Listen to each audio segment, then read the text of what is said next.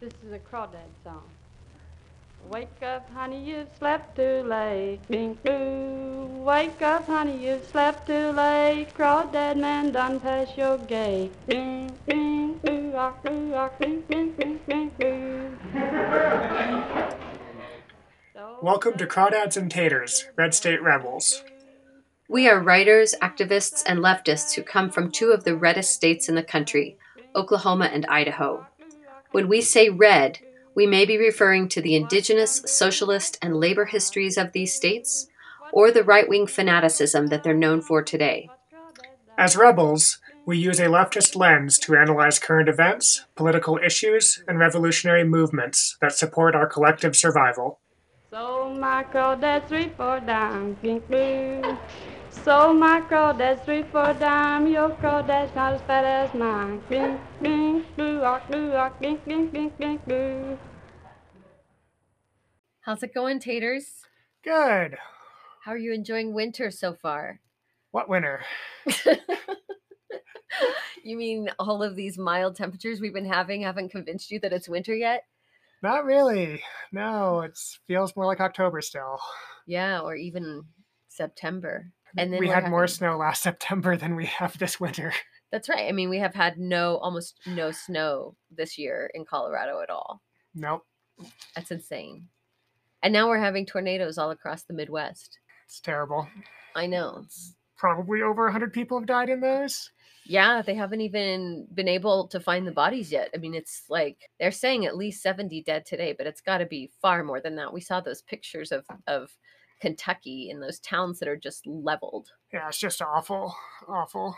I mean, when have we ever had tornadoes in December? I really can't remember having tornadoes in December. Yeah, we haven't had tornadoes in December. And this was a record-breaking storm. Mm-hmm. But you don't hear the news talking about climate crisis, do you? No one seems to really be making that connection, at least not on the mainstream media that we've heard. Yeah, these extreme weather events just seem to happen all the time, but there's nothing connecting them to each other. Guess it doesn't have anything to do with oil and gas, burning fossil fuels, just freak events that are happening more and more every single day since we started burning carbon. Yep.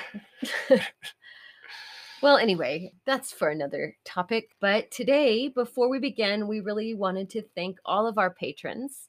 And we know money is especially tight around the holidays, and especially during 2021 and 2020, this pandemic economy that we've been living through, where so many people have taken financial hits over the last couple of years. So we really appreciate your support for independent podcasters like us. And we know there's like a million podcasters out there. So we deeply appreciate your support and your loyalty for listening to Crawdads and Taters. And we wanted to give a special shout out to our VIP Rebel patron, Liz Font. Your generous monthly donation, Liz, is so appreciated. Thank you so much. Yes, thank you so much, Liz. We really do appreciate that financial support to keep us going. And for anyone else who appreciates the work we do on Crawdads and Taters, you can please become a patron at patreon.com/Crawdads and Taters. Yep. In our last episode, we talked broadly about what neoliberalism is, with a kind of a brief mention of how it enables and supports fascism. We want to dive into that question more deeply today. Yeah, it seems like a really timely topic right now due to the upsurge in fascist violence and rhetoric that seems to be erupting all over the country. You know, in this post-Trump era that we're living in, I feel like so many of us turned off and became numb under Trump's daily barrage of verbal abuse and racism and sexism and his overall belligerence, that now that he's off the media airwaves, it's like really easy just to kind of tune out a lot of the other right-wing violence and rhetoric that's going on, because we have this sort of I have this self-preservation technique to do that now. But we really can't afford to, because right-wing fascist violence is all around us. You know, if you stop and focus for a minute and really take a look at how much of it is happening all over the United States, it's even just, you know, since the beginning of 2021, it's really very horrifying. Yeah, and let's kind of talk a little bit about what's been happening recently. We saw what happened in the streets of Portland during the BLM protests with clashes between Antifa and right wing counter protesters. Yeah. At one point, a Patriot Prayer member, Aaron Danielson, was shot and killed during this conflict. Mm-hmm. A suspected killer, Michael Reynolds, was killed by law enforcement in what amounted to an extrajudicial execution, Yeah. which President Trump called the actual retribution. Right. He just like justified it right off the bat without any question. Yeah, he just came out and said, "This is retribution for Antifa." The police investigated themselves and claimed that he shot first, but his weapons magazine was actually full, and witnesses said that he didn't even point his gun at law enforcement, and that the police fired on him without warning. He was not given any kind of due process. He was just murdered by the police. Mm-hmm. And that murder was completely supported by President Trump. Yeah, it was essentially just a fascist action. Use the police to kill a left-wing protester. Yep, with support from the highest levels. And then, of course, who can forget January 6th? The Democrats will never let us forget about that. Right. But seriously, it was another action of right-wing protesters. They stormed the actual Capitol building and people died. Mm-hmm. And there's still, there's this ongoing investigation, but the police aren't doing anything really in comparison to, or the FBI, they tend to do with right-wing violence. They just kind of look the other way. Yeah, just recently there was a PowerPoint that was released that President Trump had either made or had prepared for him about how to maintain his power. So he's directly implicated in this coup attempt. Right. And I guess, Trump's not in prison yet, as far as I know. Right. Right. I think we'd hear about that if he was arrested. And then there was all the politicians, the Republicans that aided and abetted the insurrectionists and let them into the Capitol building and just pretty much opened doors and showed them where to go. They were giving them tours of the Capitol building before the actual event happened. Right. And they're not in prison. So last I heard, Lauren Boebert's taking some really nice pictures with guns and a Christmas tree and her family. Right. Along with several other Republican politicians. Yes. Oh my God. Happy holidays from the Republican Party. Here's our AR-15. Exactly. Yeah, we had the insurrection on the Capitol, and then, we had Kyle Rittenhouse in the BLM protest shooting 3 unarmed protesters in Kenosha. And we just saw his acquittal a couple of weeks ago by, was it an all-white jury? Not 100% sure on that. But it was largely white in any case. It was a largely white jury. And now he's some kind of celebrity. He's been on like talk shows and another recent event, we have this whole new Black Flag phenomena. Ugh. Where these mainly Trump supporters are flying black flags, like a Black American flag, actually. It's kind of like still has the stars and stripes. Right, but it's all filled very in. Black, blacked out. Mm-hmm. These flags are an indication that they will give no quarter. They're actually a vestige from the Confederacy, and they indicate a at least symbolic commitment to violence against the left. Yeah, we see them being flown, and there's these videos like all over TikTok of people flying the black flags who are also talking about imminent civil war. They're threatening civil war because of the quote unquote stolen election from Trump, the vaccine mandates, the mask mandates, and really they're, threatening civil war over any kind of government mandate, except of course mandates over women's bodies and their reproductive rights, but fascists have always been fine with those. Yeah, so here's an example of the kind of rhetoric that is, it's prolific on right-wing TikTok these days. So let's listen to this clip here. September 11th, 2001, a day America will never forget. Thanks to that coward Joe Biden, there's going to be a war on our homeland. But what the terrorists do not know is that there's hundreds of thousands, even millions of pissed off gun-toting Americans ready to take back their country. You can bet your ass I'm one of them. We will not back down. We will not surrender to the Taliban. Let's take our country back. With the Taliban. Okay.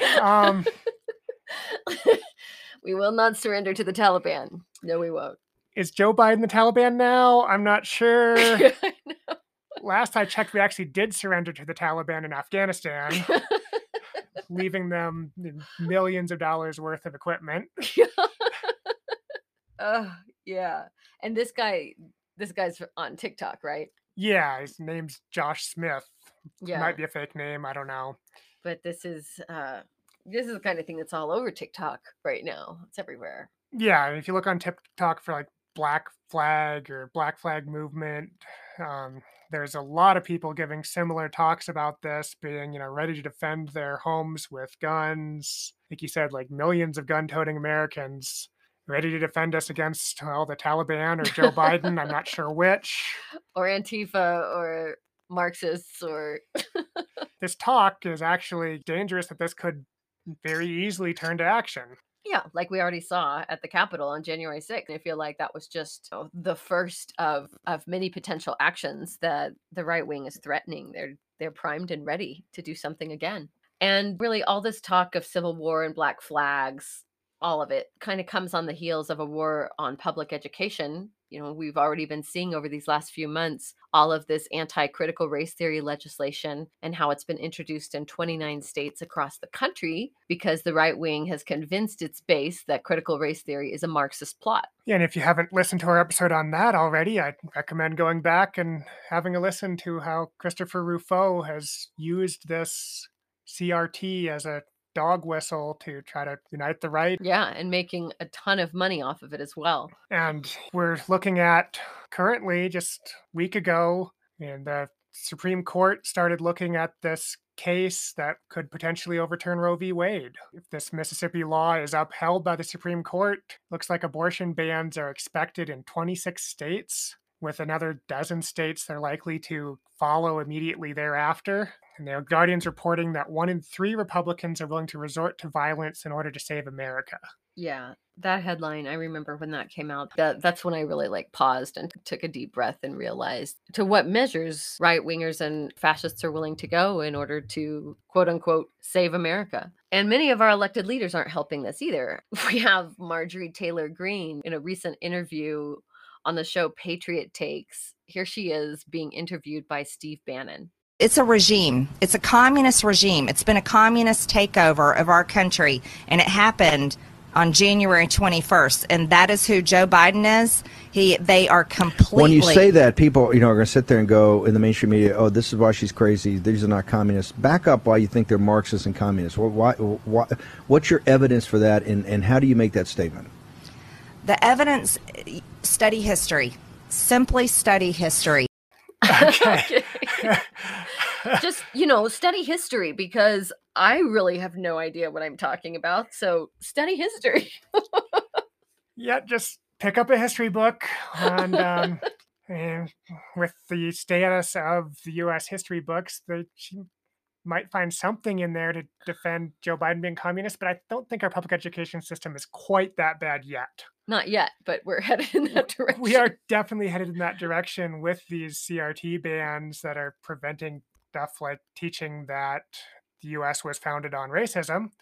So clearly, fascism is on the rise in the United States, which has inspired us to expand on our conversation about neoliberalism from our last episode and really explore this time why opposing neoliberalism is necessary in order to defeat fascism. But before we elaborate, let's define fascism for the sake of this podcast. Traditionally, fascism has been seen as an ultranationalist regime that rejects socialism, democracy, and liberalism. In the United States, it's taken on the trappings of settler colonialism and Christianity that the country was founded on. In the words of scholar and activist Michael Parenti, U.S. fascists are super patriots who uphold the age-old traditions of patriarchy, settler colonialism, white nationalism, and white supremacy. The motto, "Make America Great Again," harkens back to a past that has been glorified in the minds of those who believe it. So these modern-day fascists generally believe that liberalism, socialism, communism, and immigrants have destroyed the vision that the Founding Fathers had.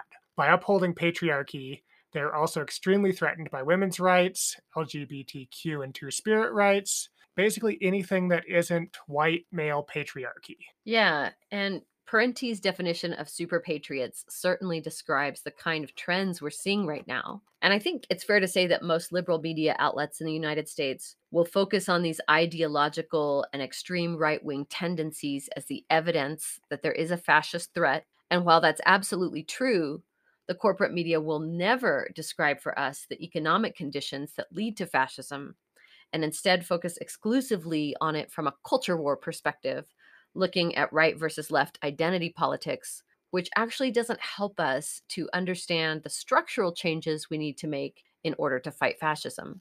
It's like they're always reporting on the symptoms of fascism without ever addressing the causes. Hey, that's kind of like how the media always reports on extreme weather events, but doesn't even mention the climate crisis that's creating these extreme weather events. Right. What is fueling the climate crisis? I wonder. But yeah, we never see them making the connection. Like, why are fascist movements on the rise? Why are these black flags everywhere? Why are these insurrections happening at the Capitol? But by linking fascism to neoliberalism, you and I are not just describing a left versus right culture war.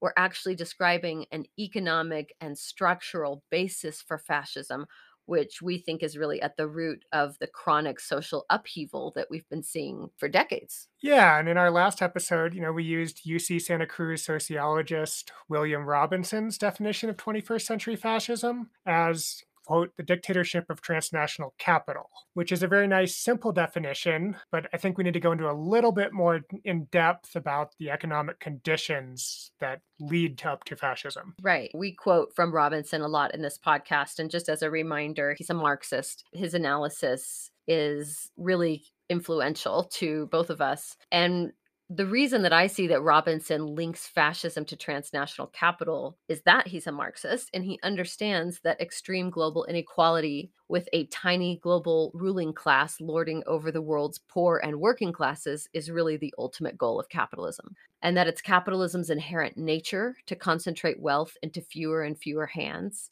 And because capitalism has gone global, fascism can no longer be seen as an ultra-nationalist project. Rather, it's the logical result of extreme social inequality on a global scale. Under neoliberal capitalism, economic insecurity and precarity for the working class have become a chronic condition. So Robinson's looking at fascism from a transnational economic perspective. And so historically, fascism hasn't just been about evangelical, patriarchal, white supremacist ideologies. That's just the flavor that it kind of takes on in the United States. Mm-hmm. But if we want to look at the history of fascism, it actually started as an anti-communist movement on the streets of Italy under the leadership of Benito Mussolini. And at first seemed like this ultranationalist 20th century version of fascism doesn't seem like it's compatible with William Robinson's definition as the dictatorship of transnational capital. But in reality, they really work together. Because we see is that fascists use these cultural elements to rally their base and gain power. So they still can use this white supremacy and nationalism, make America great again. And so this was what we also saw in history, is that Mussolini allied with the social conservatives and the Catholic Church, which is, like I say, very similar to Trump allying with the evangelical right, using Roe v. Wade. Then we look back at Mussolini. Once they gained power, he opened things up to corporate control. After seizing power, he oversaw the widespread privatization of formerly state-owned industries like the telephone networks and metal production. And this was actually the first large-scale privatization seen in history. And kind of as we mentioned in our last episode, Hitler did something similar when he took over in Nazi Germany. Right. He welcomed international corporations like Ford and GM to open up manufacturing in Germany. When they eliminate the trade unions and the socialists and the communists, it makes for a very ripe environment for capitalism to take over.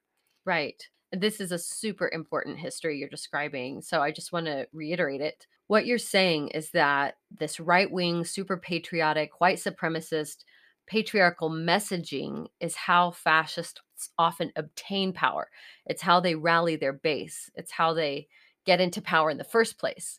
Yeah.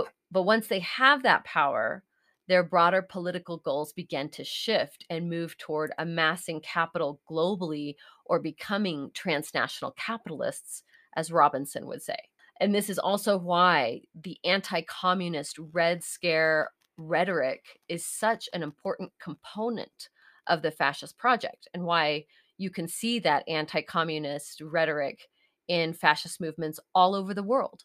It's about defeating the working class. Yeah, once you weaken the communist movement and paint all Reds as the enemy and put them in jail or kill them, it really opens things up for this right-wing movement to gain power. And to expand capital. Yes. Globally. So we definitely see this in the United States. As far as the anti-communist rhetoric, we've seen it a lot lately.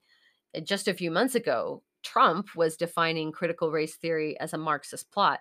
And even under Biden, we have this new Cold War fervor just brewing all the time with this anti-Russia, anti-China sentiment coming from the nation's highest officials, Secretary of Defense Austin and Secretary of State Blinken. And just this last week, the White House passed the largest military spending bill since World War II, with a 5% increase over last year's military spending bill.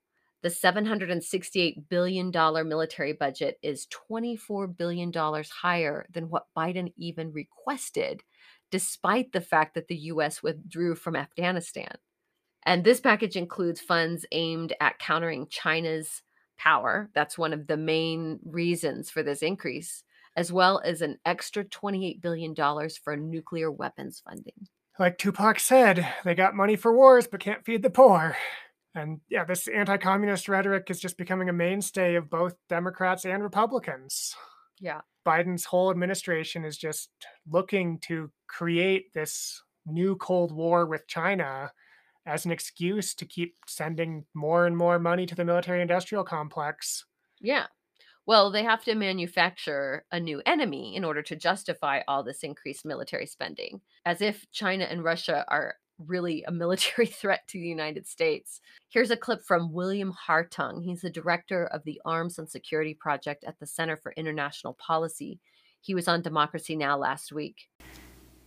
Well, the U.S. spends about 10 times what Russia spends, about 3 times what China spends. It has 13 times as many active nuclear warheads in its stockpile as China does. We've got 11 aircraft carriers of a type that China doesn't have. We've got 800 U.S. military bases around the globe, while China has 3. So this whole idea that China and Russia are military threats to the United States has primarily been manufactured to jump up the military budget. And so far, unfortunately, at least in the halls of Congress and the Biden administration, that's been successful. So, yeah, there you have it. Straight talk from William Hartung. 800 military bases to 3. I guess we need a few more just to make sure China doesn't come and get us. Right. Yeah, so military spending bills are always passed with overwhelming bipartisan support. Now, both parties are heavily invested in policing the military-industrial complex. They're taking millions of dollars in lobbyist money, which is essentially just bribing them to send more money to Raytheon and Lockheed Martin and all these other contractors. Mm-hmm. And so just recently, when Senator Bernie Sanders and Senator Rand Paul proposed an amendment blocking a $650 million arms sale to Saudi Arabia, who is currently carrying out a war against Yemen, which has been described by the UN as the greatest humanitarian crisis in the world. Genocide. Essentially, yes, genocide. Yeah. And this amendment by Bernie and Rand Paul, it was voted down by both Democrats and Republicans. Right. So, like with so many other things, Democrats provide all kinds of logistical support for fascism and for military state. They also provide rhetorical backing to Republicans. It's often the softer, gentler version of the Red Scare rhetoric, rather than the overtly racist, xenophobic language that we hear coming from Republicans. But both parties are hyping up the Cold War. And when that's going on, when you have that bipartisan Red Scare consensus, it gives a license to people like Congressman John Kennedy of Louisiana to employ Red Scare tactics as a dog whistle in his questioning of potential cabinet picks for Biden. Here is Congressman John Kennedy interrogating Biden's pick for Comptroller of Currency, Saul Omarova, who was born in Kazakhstan in the former Soviet Union. 2019, you joined a Facebook group, a Marxist Facebook group, to discuss socialist and anti-capitalist views. Now, that's what I see from your record. And you have the right to believe every one of these things. You do. This is America. but I don't mean any disrespect. I don't know whether to call you professor or comrade. Call her comrade. Comrade! I guess this disqualifies me from being eligible for any positions in the Biden administration. I'm in several Marxist Facebook groups. Yeah, I think it disqualifies both of us taters, but I just love that clip because this is America. You can believe whatever you want, but I don't know whether to call you professor or comrade. And this tactic actually worked because she ended up not getting the position. Right. She ended up withdrawing from the position. Mm-hmm. Oh, just because she was born in the former Soviet Union. Oh my God. Incredible. Incredible. There you have it. The Red Scare dog whistle bully tactic at work. I mean, as if Biden would actually nominate someone who is a Marxist for any position. Oh my God. Yeah, and Senator Kennedy is, he's a real winner. Here he is again, describing AOC and President Biden. No fair-minded person believes that cops, many of whom are racial minorities, get up every day and go to work hoping for the opportunity to be able to hurt someone, including but not limited to people of color. That's nonsense. But the wokeristas, like the Congresswoman, they really believe that. They really do hate cops just because they're cops. They really do want to defund the police, which will result in a fantastic impression of hell. The wokeristas really do believe that when a cop shoots a criminal, it is always, every single time, the cop's fault. But when a criminal shoots a cop, it is always, every single time, the gun's fault. These folks really do have contempt for America. They should have gratitude, but they have contempt. And they're not happy and won't be happy until they take a sledgehammer to America's core. Now, you're saying to yourself probably, look, this is America. You're entitled to believe what you want. And I agree with that. And I have hope for them. Jellyfish have survived 650 million years without a brain, so there is hope for them. But what I'm disappointed in is President Biden. He has encouraged this. I listened to him last night, and he knows better. No one can get to be his age with his experience and not know this is nonsense. And I hear people say all the time, cut him some slack, maybe he's lost his fastball. No, he knows better. And he's encouraged it. And it is hurting America, and it is hurting people. And I knew that President Biden would be left of center. I never dreamed he'd be left of Lenin. Okay. Left of Lenin. Oh my God, it doesn't get better than that. Biden is not left of center. I mean, he's right of center, if anything. He might have lost his fastball. I don't know that he ever had one, honestly. I don't think he had a fastball. Well, Bernie does have a fastball we saw in the baseball game. Yeah. Field of Dreams. Oh my God, he's a piece of work. Clearly, Republicans have no idea who Lenin was, Right. what communism is, what Marxism is. No idea. But this fascist rhetoric today still has a very strong anti-communist link. Mm-hmm. And this anti-communism has been mainstreamed in the Republican Party. Mm-hmm. It's perfectly normal for today's Republicans to use communism as a dog whistle against any kind of perceived threat from the so-called left, whether it's even Biden proposing a spending plan that would fix some of our infrastructure and privatize most of it. Right. But they're still called communists or wokeristas.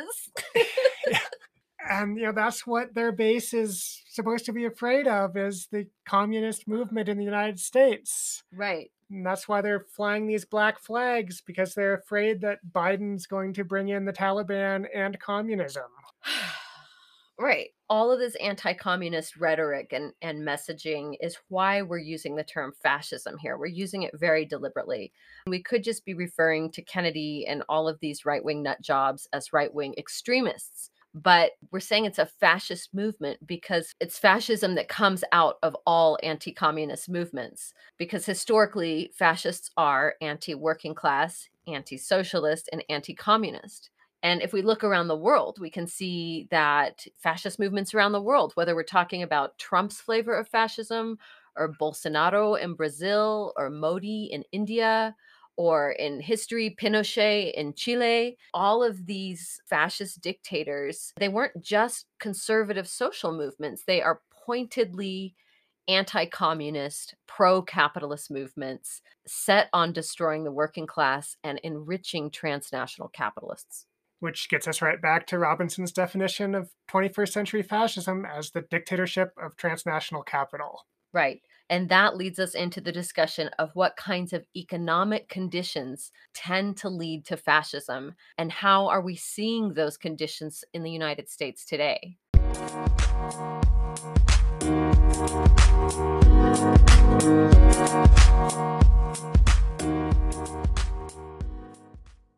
Yeah, we can definitely see some similarities between the economic conditions today, which have been created by these neoliberal policies of the last 40 years, longer even, and those in the past that led directly to the rise of fascism in the 20th century. Fascist movements in Italy and Germany were created by the economic conditions which rose out of the post-World War I capitalist crisis. If we look at Germany, after World War I, their economy was completely collapsed. They owed war reparations of 132 billion gold marks, which would be roughly the equivalent of 269 billion US dollars today. And this debt meant they were unable to spend on rebuilding their own economy. And the result was the famous hyperinflation of the Weimar Republic. By 1923, the German mark was basically just completely devalued. And this financial crisis, as all financial crises tend to do, crushed the working class. Yeah.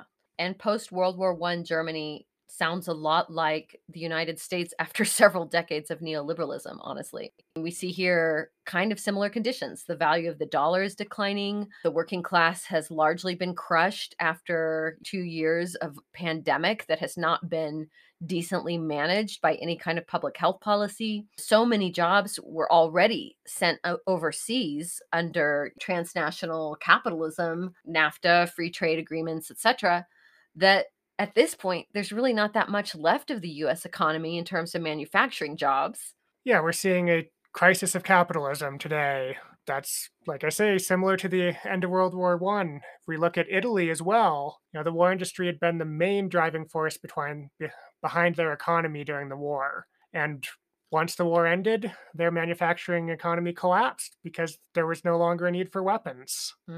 And soldiers returning from the front, they couldn't find work. Unemployment went up. The lira lost value as inflation soared. There was a massive upsurge in strikes throughout the country. And this led to the industrialists backing Mussolini's fascist party against the working class. Right. Because Mussolini was focused on breaking the leftist trade unions, the socialist and the communist parties. And so, with the backing of the big capitalists, militant fascist groups actually attacked workers, socialists, and communists in the streets. And this alliance with the Italian political right led to membership in the fascist party soaring from 1,000 members during the war to 250,000 members in 1921. And by the end of 1922, the fascists had eliminated most of the socialists and trade unions and seized power with a march on Rome. Wow. So Mussolini allied with big corporations and social conservatives to attack and kill the left. That sounds familiar.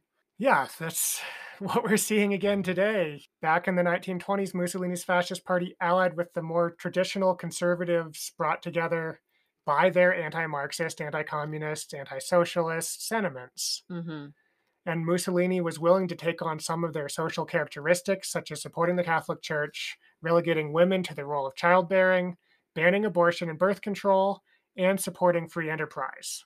So here we see the marriage of the economic and the ideological forms of fascism that we so often see with these fascist movements that we've been describing. There's definitely this pattern of fascists allying with big capital, today would be transnational capital, and the most conservative elements of society, such as the evangelical right. And then with this alliance, they get together to eliminate working class based movements and enable the expansion of corporate control. And this is really what we're seeing today in the United States. Right. They ally with the evangelical right, with white supremacists, with patriarchal forces, with very settler colonial mentalities, with anti-critical race theory. They really try to capture their base. We can see the desperate economic conditions after World War I, both in Italy and Germany, that often precede a fascist takeover. And in the United States, as we've been saying, these desperate economic conditions look like 40 plus years of neoliberalism. In our last episode, we defined neoliberalism in depth. But for a quick review, let's talk about what neoliberalism does. First of all, it increases wealth inequality by moving wealth to the top, reducing taxes for big businesses and enriching the ruling class through privatizing the profits while socializing the costs. We've seen a lot of that recently. Yep.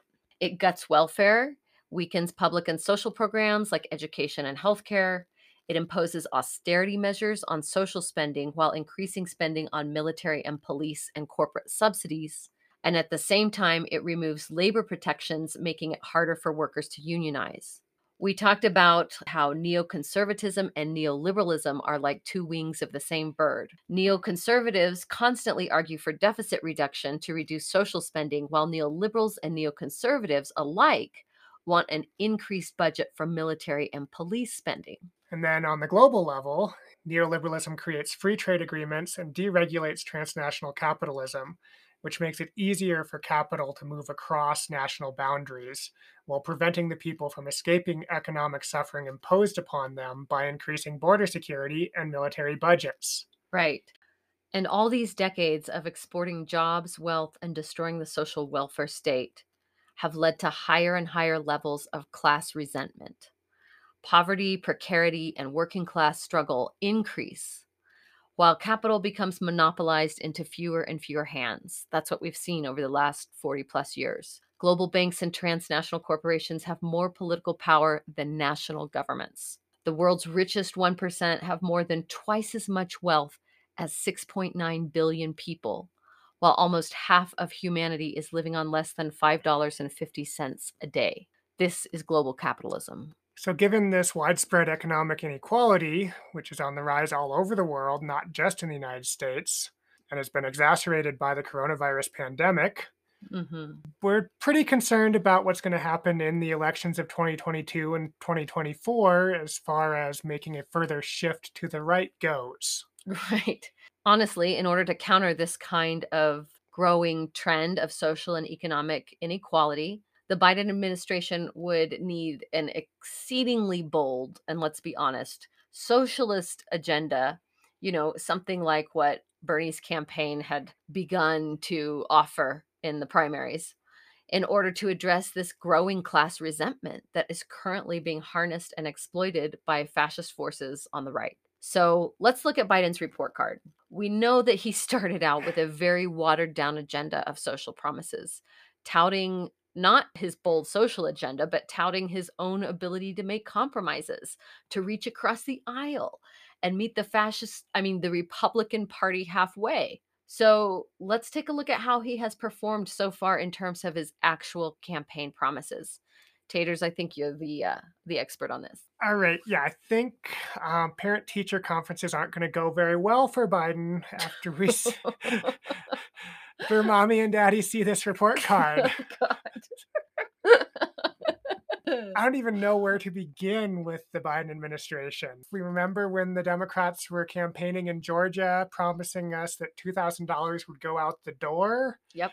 If Democrats won the Senate races. In Georgia, yeah, I remember that. And what happened after they won? These checks turned into $1,400 checks instead of the $2,000. Yep, because $1,400 from Biden plus $600 from Trump from last fall equals $2,000. That's some pretty good math. Good job, Democrats. But that's not the same thing as $2,000 from Biden. It isn't. And that's No. not the same thing as being able to pay rent next month. No. And so that was a great start. And then after that, things just kept on going that way, really. Yep. The parliamentarian, who we'd never really heard of during the Trump administration, Right? Became the most powerful person in the country. unlimited power for the parliamentarian, more powerful than Biden himself, more powerful than Chuck Schumer, more powerful than Nancy Pelosi, even with Democratic majorities. Yep. When technically the parliamentarian could actually just be fired and has no actual say in anything in legislative matters. Right. But the Democrats decided that her decision to remove the $15 minimum wage from the reconciliation bill, that was the last word on the matter. Yeah, the effing parliamentarian. It was just mind-blowing to watch how much power she had. Yeah, and the $15 minimum wage was something that Biden even campaigned on in the primaries. Mm-hmm. And then just nowhere to be found. Total lie. Yep. Not a surprise, but total lie. Mm-hmm. And so then, talking about climate change, we just recently saw these tornadoes ripping through the middle of the country, which definite result of climate change. We've seen flooding in the Northwest. We've seen record fire years the last several summers. Mm-hmm. I mean, smoke has just covered the entire United States Mm-hmm. at certain points, making it difficult to breathe. Yeah, the Western United States is basically just burning off the map. And while it was burning, Biden was campaigning on believing scientists. Right. Believe science. He said, we believe science. The Democrats believe science. And what do scientists say? Scientists say that we must ban fracking and keep oil and gas in the ground. Yep. And immediately, Biden has said he will not ban fracking. Mm-hmm. He did halt the Keystone XL pipeline, Right. which might be the best thing he's done in his presidency. Right. But he's taken no action on the Dakota Access Pipeline or Enbridge Line 3, both pipelines which are threatening native land, Yep. threatening the water supply. Enbridge Line 3 goes across the headwaters of the Mississippi River. Yep. And the natives are protesting. He's no action. He could stop both of these projects. Yeah. This is fracked tar sand, some of the dirtiest oil in the world. Yep. And other nations are ending their use of coal. Biden has said, no, we're not going to do that. He decided to side with Joe Manchin and remove any such kind of promises on ending coal usage because Joe Manchin is big into coal. Yeah, he did that at the COP26, right? Mhm. That's when he went all the way to Glasgow so that he could fail to promise to stop using coal. Yeah, which is extremely dirty. Right. And it's actually come out that he's signing oil and gas leases on public land Mm-hmm. at a faster rate than Trump did. Right. 332 per month compared to Trump's average of 300 between 2018 to 2020. Right. So this is our new environmental president. He's outpaced Trump on new oil and gas leases. And this was something he campaigned on, promising no new oil and gas leases in public land. That's nauseating. And of course, how is the media covering it? They're not. And then there's the recent auction of 80 million acres of offshore leases in the Gulf of Mexico. I think that's a record for amount of offshore drilling leases. Like, that's a huge number. That's insane. He's blatantly breaking campaign promises right and left. Yeah, he campaigned on spending $2 trillion during his first term to address the climate crisis. Right. Which was only a fraction of what Bernie was proposing, right? Like Yeah, Bernie was 16 trillion, wasn't it? somewhere close to that. Yeah. Yeah, so let's look at the Build Back Better Act, which might not even pass at this point. But it allocates a total of $555 billion, but it's over 10 years, not during his first term. Okay. So if we do the math, Biden promised $2 trillion over 4 years or $500 billion a year. And then under the current Build Back Better Act, now being touted by the media as the largest climate bill in history, spends only $55 billion a year. So $55 billion versus the $500 billion that he promised. That's a huge disparity that hardly anyone in the media is talking about. Right. almost a tenth of what he promised. Right. And this is being claimed to be like huge progress on climate change. Right. The largest climate bill in U.S. history. I mean, it might be the largest climate bill in U.S. history, but it doesn't even touch the surface of what needs to be done. No. And at the same time, they just passed this huge new defense budget. Yeah. You know who the leading contributor to climate change is? It's the military. It's the military. Yep. And so in 1 year of defense spending is more than 10 years of climate spending under the Biden budget. And fortunately, there has been a tiny bit of media coverage, at least on the left, citing studies that show that if the U.S. military were its own country, it would rank as the 47th largest emitter of carbon in the world. Wow. Yeah, it's insane. And here's Biden expanding drilling permits and signing offshore drilling leases. This is our lesser evil party. I mean, so much for listening to the scientists on climate change. I'm glad I didn't vote for Biden. I'd be feeling pretty bad right now. You'd be feeling pretty shitty, wouldn't you? Yeah. Yep. Yeah, so there's climate, and that's, I mean, we could go on and on about climate, but that's just one section of his report card. Yeah, let's move on to the whole student loan debt forgiveness.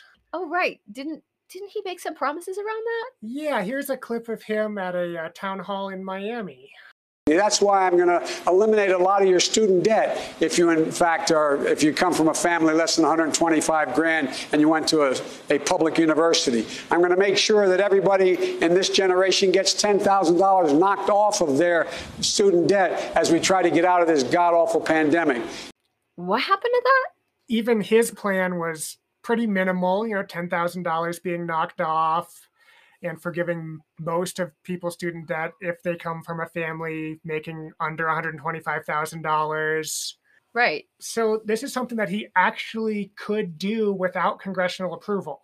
Mm-hmm. Manchin and Sinema would not get in the way. Mm-hmm. He has the power through executive order Mm-hmm. to forgive all federal student debt. All federal student debt, All not of just knocking off $10,000, forgiving Yep. all federal student debt. And even Chuck Schumer has called for knocking off $50,000. Wow. But Biden won't even meet his own party in the middle at $10,000 of what he promised. Wow. That's just betrayal. And guess what he's doing instead? The administration currently has a priority of making sure that student loan debt payments start again in February. In February, right. They've been on pause for the pandemic. Right. Now that the Omicron variant is everywhere, the pandemic is over, and it's time for students to start paying those debts. We need to get those debt payments started again. That is Biden's priority. Wow. Wow. And while we're talking about the pandemic, I just want to briefly mention, what was Biden's plan for healthcare? Public option. He campaigned on a public option. Yeah, and what are we seeing currently is the largest increase in Medicare premiums ever. Oh my God, yeah. And no mention of a public option, no mention of any kind of healthcare plan. Right, and we have so many people without insurance and who are underinsured. I mean, that's the problem, is that people don't have insurance. Yeah, this is why Bernie was so popular with Medicare for all. Right. And with Biden, we're not even going to get Medicare for some. We're just going to get more expensive Medicare for people over 65. God. Yeah, and this is during a freaking pandemic where more people have died from COVID under Biden than died under Trump. Yeah, his COVID response has actually been exactly the same as Trump's, with a few exceptions. There were less direct payments, only the $1,400 from Biden. Right. Biden's been kicking people off of unemployment, the expanded unemployment benefits, all gone. And there's more access to vaccines, which is the only good thing, but there's no actual action other than just saying, get a vaccine, get a vaccine, get a vaccine. No shutdowns. Remember when Kamala Harris promised $2,000 per month checks? Yeah. She co-sponsored the bill with Bernie Sanders on that, I believe. Right. What happened to that? Then she was appointed as vice president, and no talk of that. It's always been, the GDP is growing. We're going to get people back to work. They're talking about a Biden boom now, which is like the most absurd thing I've ever heard. Oh my God. But yeah, let's talk about what he actually promised when he was running about the pandemic. Mm-hmm. He was going to create a U.S. public health jobs corps to mobilize at least 100,000 Americans across the country with support from trusted local organizations in communities most at risk to perform culturally competent approaches to contact tracing. Contact tracing. Contact tracing. Have we ever done that in this country? Nope. Nope. Don't think we have. In order to protect at-risk populations. Nope. Nope. None of that happened. 100,000 people doing contact tracing. I don't think we have one in this country doing contact tracing. No, I mean, it's all of our entire approach is just about enriching the giant pharmaceutical industry by pushing vaccines while never having a comprehensive shutdown of the economy and never providing the population with any kind of sustainable funds to keep them afloat while the economy is shut down, while contact tracing is happening. None of that. We never had a public health response to this pandemic. We have only had a vaccine pharmaceutical industry response. And Pfizer's loving it. I can't remember what the numbers are, but it's like 29 billion in profits. Yeah, it's insane. Another thing Biden promised on the pandemic was to create a COVID-19 racial and ethnic disparities task force, which would have actually addressed some of the systemic racism in this country. Right. That doesn't sound likely. That's something Biden would never do. Why did he even bother promising that? I mean, this is the same guy who tells BLM activists that they need to tone down their rhetoric around civil rights issues. Yeah, so Biden has not addressed the pandemic. The current 7-day average is 86,000 new cases per day across the United States. Right. It's just raging out of control. Mm-hmm. Right. That is an impressively atrocious report card. I give him an F. Yeah, and I mean, that's not even everything. That's just a few of the highlights. Yeah, we'd be talking for another hour if we really wanted to go over everything that Biden has failed to deliver on.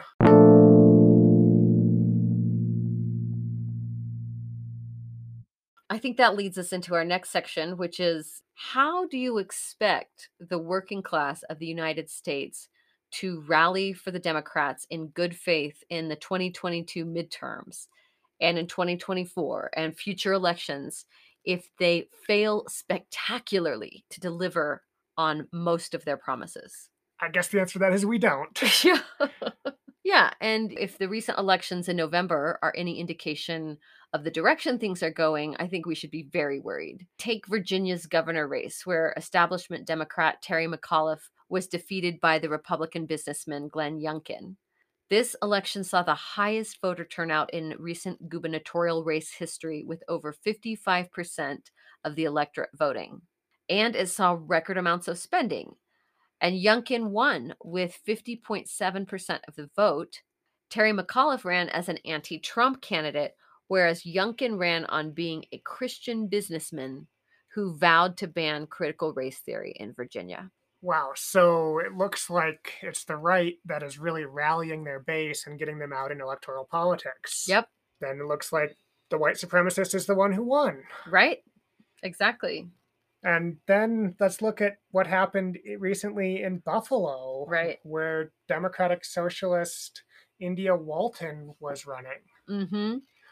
So we go back to the spring. She won the Democratic primary against Byron Brown. Yep. Then after that, the Republican candidate chose not to run. Mm-hmm.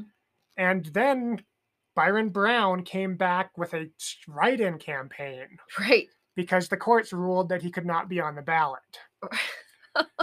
Right, because she won the primary fair and square. So therefore, he was eliminated from the race, supposedly.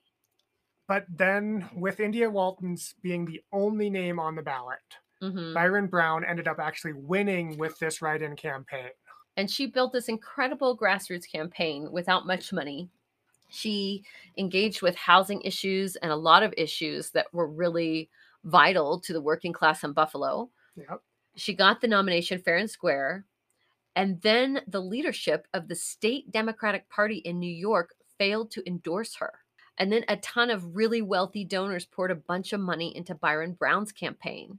He raised more than $1.5 million while flooding the airwaves with negative campaign ads against India Walton, the socialist. In other words, she might have won because she had this huge base of people behind her, but she didn't get the kind of support from the Democratic Party that would have allowed her to win.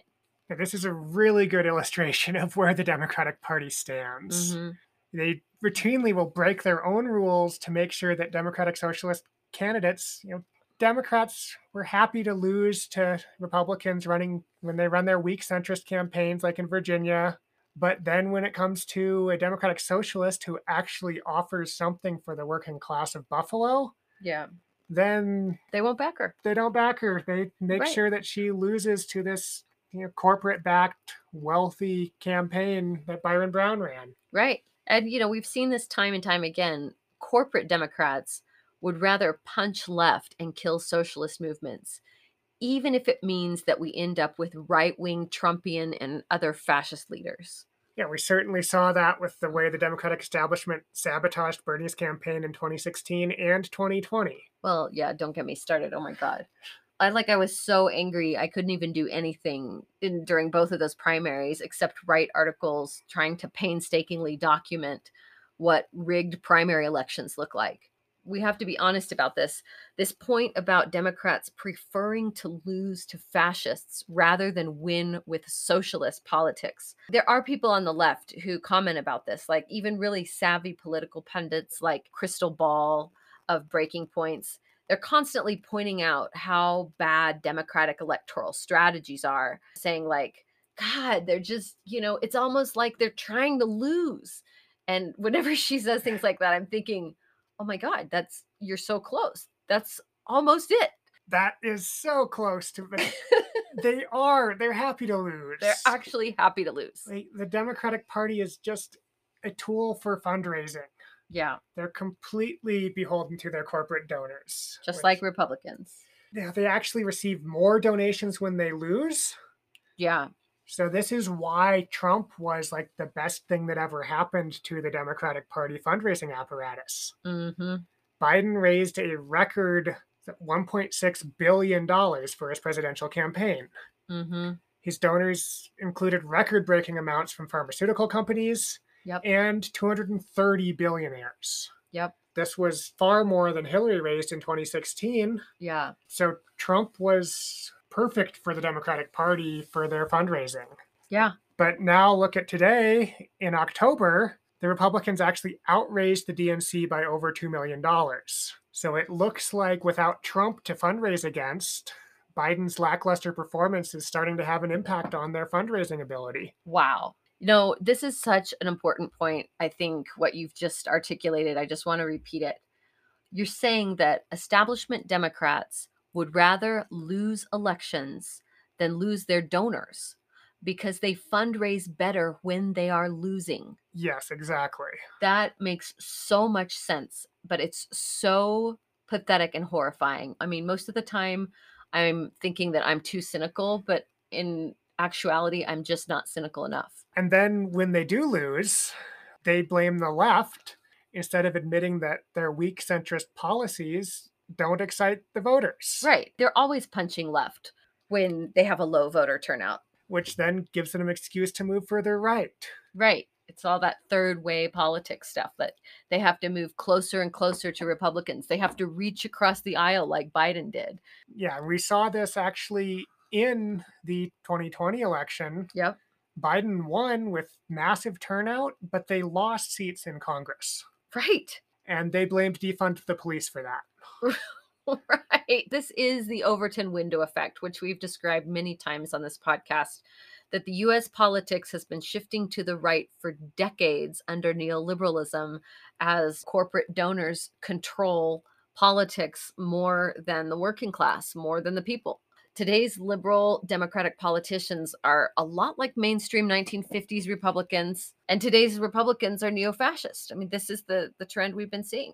And as we've watched this shift take place over many decades, we've also seen right along with it this democratic powerlessness and resignation over and over again. Like they're constantly wringing their hands, acting as if there was nothing they could do to prevent this shift to the right.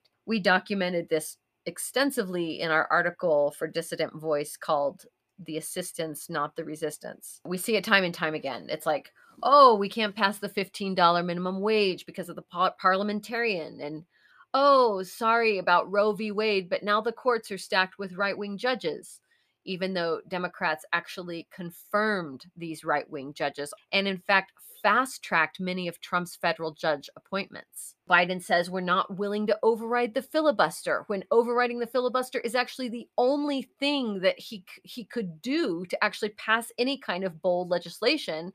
And the Democrats have the votes to do it. They have the votes to do it. But over and over again, they won't get rid of the filibuster. And they just wring their hands like they have no options whatsoever, when in fact they have had every opportunity to enact bold legislation when they're in power, and they just simply refuse to. And this is how neoliberals are assisting fascism. Yeah, and they blame Manchin and Sinema as these rotating villains of the week or the month or the year. But that's just a total cover, because even if they didn't override the filibuster, there are so many things that Biden could do by himself by executive order.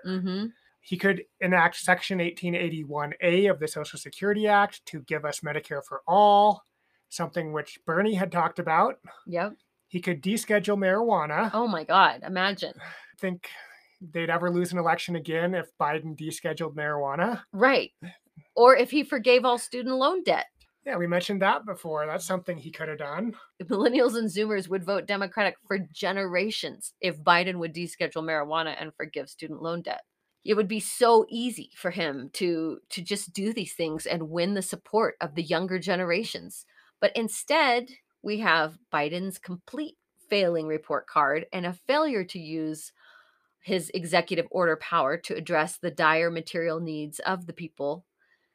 And in the same year, as a violent insurrection attempt on the nation's capital, where Republican congressmen aided and abetted insurrectionists, while Proud Boys march in the streets and black flags of no quarter are hanging in neighborhoods across the country, Nancy Pelosi is using this moment to advocate for a stronger Republican Party. Let's take a listen.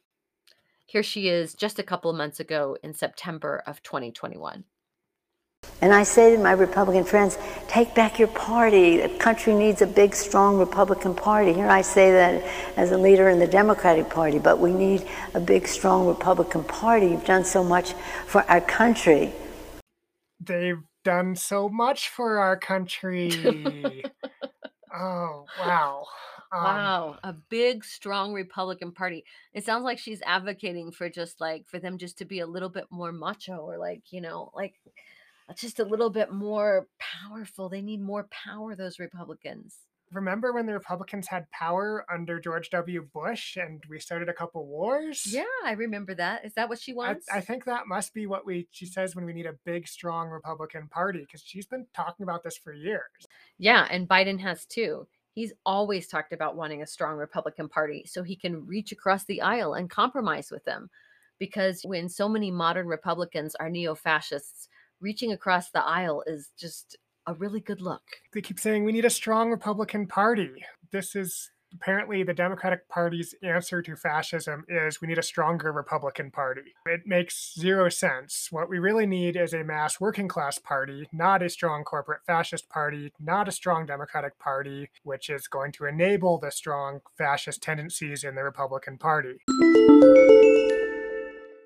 What history has shown us is that under governments with strong socialist movements, fascism could never get a foothold. There's always a potential for fascism. Right. There are always these fascist elements in every culture, these wannabe fascist leaders running for office. But whether these movements take root in society and the broader politics depends largely on how well working class material conditions are being met. And under a socialist government, the needs of the working class are being met far better than under these neoliberal societies. Right. And that's exactly the point that we're trying to drive home, is that when people's material needs are being met, when the working class is of the left and the right is comfortable and their material needs are being met, fascism can't really get a foothold. And we can look at many examples of this around the world. Let's take Bolivia as a recent example. The incredibly popular socialist revolution under Evo Morales was temporarily halted a couple of years ago with a right-wing coup. And the right-wing coup was the fascists that exist in every culture. They were these right-wing evangelical fascists. They were anti-indigenous. They were Christians. They came in with white supremacy and settler colonialism, representing all of the worst tendencies in fascist Bolivian culture. But then they were just in power briefly, but the Socialist Party came back with an overwhelming win for Socialist MAS leader Luis Arce. This was even after Evo Morales was forced out of the country and his family was threatened. It was a coup. He was forced out, and then Luis Arce wins this election, and the coup government, the fascist right-wing contingency, were forced to hide and concede, and their movement had to go back underground again. And it just goes to show that the people of Bolivia would not allow this fascist uprising to take root, because they knew that the MAS party, that the socialists had vastly improved their quality of life. The majority of Bolivia is indigenous, and they turned out in droves to make sure that those fascists did not stay in power. I think Bolivia can be an inspiration for us all. These right-wing coups happen throughout the world, and they're mostly sponsored by the United States. Yep. So we're getting close to the end of our episode here. I think we should kind of wrap up with a quick summary of what we really need to do to move forward and to prevent fascism from taking over in the United States and globally. What do you think, Crawdads? Well, I think we've already said it, that basically in order to effectively fight fascism, we need a mass working class leftist movement to resist neoliberalism and fascism. And what do you think this looks like on the ground, Taters? Well, for starters, we need to support the working class, the movements like Striketober, like the mass resignation. Mm-hmm. And supporting working class movements, as much as people might not want to hear it, means supporting union organizers that have right-wing tendencies, that lean towards, might have voted for Trump, as well as those that are on the left. Absolutely. There's so much amazing organizing going on right now, and there are left and right union organizers in every industry. You can look at the John Deere workers, for example. There are a lot of right-wing unionists in John Deere, and they have a very powerful strike going on right now. The Striketober, we had the strikes of the John Deere workers. We had the strikes of the IATSE union workers. We had Disney strikes. We had Netflix strikes. We had Amazon strikes. We had New York taxi driver strikes, Kellogg worker strikes, and the machinist strikes in West Virginia. So many workers across industries have had enough under neoliberal economics. They've had enough under pandemic economics. And at this point, they're just ready to walk. And like you said, Taters, many of the strongest union organizers fall into the camp of the political right. But as long as they're fighting for a working class agenda, the left has to support them in their fight for better working conditions and better material conditions for everybody. And just as urgently, I want to say we should also be supporting indigenous resistance movements against pipelines and the movement for Black Lives and all other movements led by Black and Indigenous people of color, especially in their efforts to resist capitalism and colonialism. Fighting pipelines is really about fighting capitalism and colonialism. Indigenous peoples comprise less than 5% of the global population, but they protect more than 80% of the world's biodiversity. That's incredible. Yeah. Less than 5% of the global population, but protecting more than 80% of the world's biodiversity. So what that says to me is that if we really want to protect the planet, the number one thing we should all be doing is supporting indigenous rights struggles, supporting treaty rights struggles, and supporting the land back movement. Because if indigenous people are in charge of lands, history shows us that they will protect them. I totally agree. I think that these indigenous struggles are really at the forefront of the anti-capitalist, pro-socialist, pro-communist movement. Absolutely. And if we're going to get rid of the settler colonial society and fight fascism, we have to support the indigenous. Right. And as the Red Nation says, the indigenous are the original communists. They are. I mean, their society is fundamentally anti-capitalist. It's a form of pure communism, not born out of Marx, but a form of pure communism that comes out of natural societies that are connected to land and connected to nature and that are in harmony with the earth around us. That's sustainable, ecological, societies. Right. Unlike capitalism. Yeah. And, you mentioned the movement for Black Lives as well. And they're another movement that you can contrast it directly with the Democratic establishment and the Republicans with their capitalist agendas. The movement for Black Lives came out with the Breathe Act, during the George Floyd protests.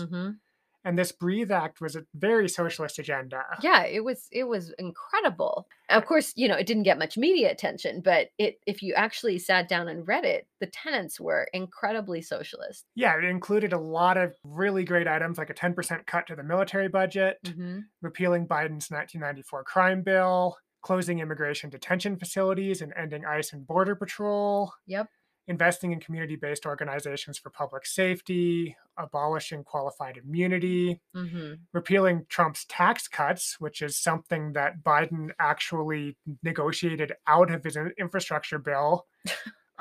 And it also included a pilot program for a federal jobs guarantee, which would take care of unemployment.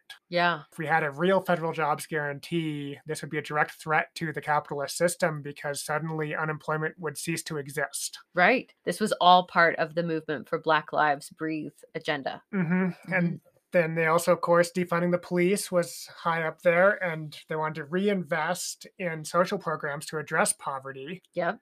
Which is where, crime is born from poverty. Right. If we want to address the actual conditions that lead to criminals and criminalization of poverty, we should invest in social programs rather than in the police. That's right. Which is, of course, something that the Democratic Party and the Biden administration would never even come close to doing. Right. You remember when Biden met with those civil rights leaders right after the election, and there was that scandalous audio recording that went around on The Intercept that had Biden basically talking to civil rights leaders who had been completely instructive in getting him elected in the first place, telling them that they will not be using language in his administration around defunding the police, that they will not be using anything like that that might scare Republicans. And yeah, I mean, how ironic is that? Because if you really think about fascism and what the forces that lead to fascism, actually supporting abolitionists, police and prison abolitionists, is exactly what we need to be doing in order to defeat fascism, because fascism is totally headed in the direction of pouring massive amounts of state spending and capital into the police and into the military. Yeah, and that's what Bill Robinson talks about in his book, Global Police State, is how the transnational capitalist class is investing in the oppressive apparatus of the police and the military and private security. There's a huge push to privatize this oppressive apparatus. We saw it with the Black Swan at the Dakota Access Pipeline protests, where private mercenary groups were actually overseeing the resistance to the protesters. Right. Well, it's the whole direction that our military has taken over the last several decades of private contractors, that were in Iraq and Afghanistan, and private mercenary groups. And these are the most profitable arms of the military, and they demand constant funding, which is why so much of our U.S. budget is going to the military. And then it's just being used globally to support the repression of liberation movements. And the working class and the poor. Yep. So I guess we should close this episode. And as we often do, I think we should close it with a tribute to the Black Panthers, especially because just this last week was the 52nd anniversary of the murder of Fred Hampton and Mark Clark. Taters, what do you think Fred Hampton would have said about all these fascist uprisings that are taking place now in the United States? Well, here are a couple clips of him speaking on that matter. Nothing's more important than stopping fascism, because fascism will stop us all. And here's what Fred Hampton had to say about the white working class. I believe that white workers have been struggling. They're some of the most violent people in the world.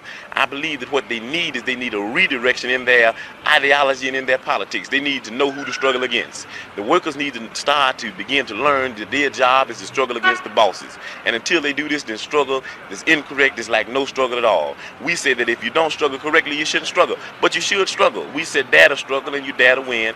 Dare not to struggle and you don't deserve to win. Thanks so much for listening to Crawdads and Taters. If you like this kind of non-corporate independent analysis, please make sure to subscribe to the podcast and share it with your friends. And please consider becoming a monthly subscriber at patreon.com/crawdadsandtaters. Because even though we're anti-capitalists, we still have to eat and pay bills. Even the smallest monthly donation allows us to continue. And remember, always be anti-fascist. And anti-brunchin'. Crawdads and Taters is a self-produced and directed production by Aaron McCarley and Burian Sundal. You can find us on Spotify, Apple Podcasts, Breaker, CastBox, Google Podcasts, Overcast, Pocket Casts, and Radio Public.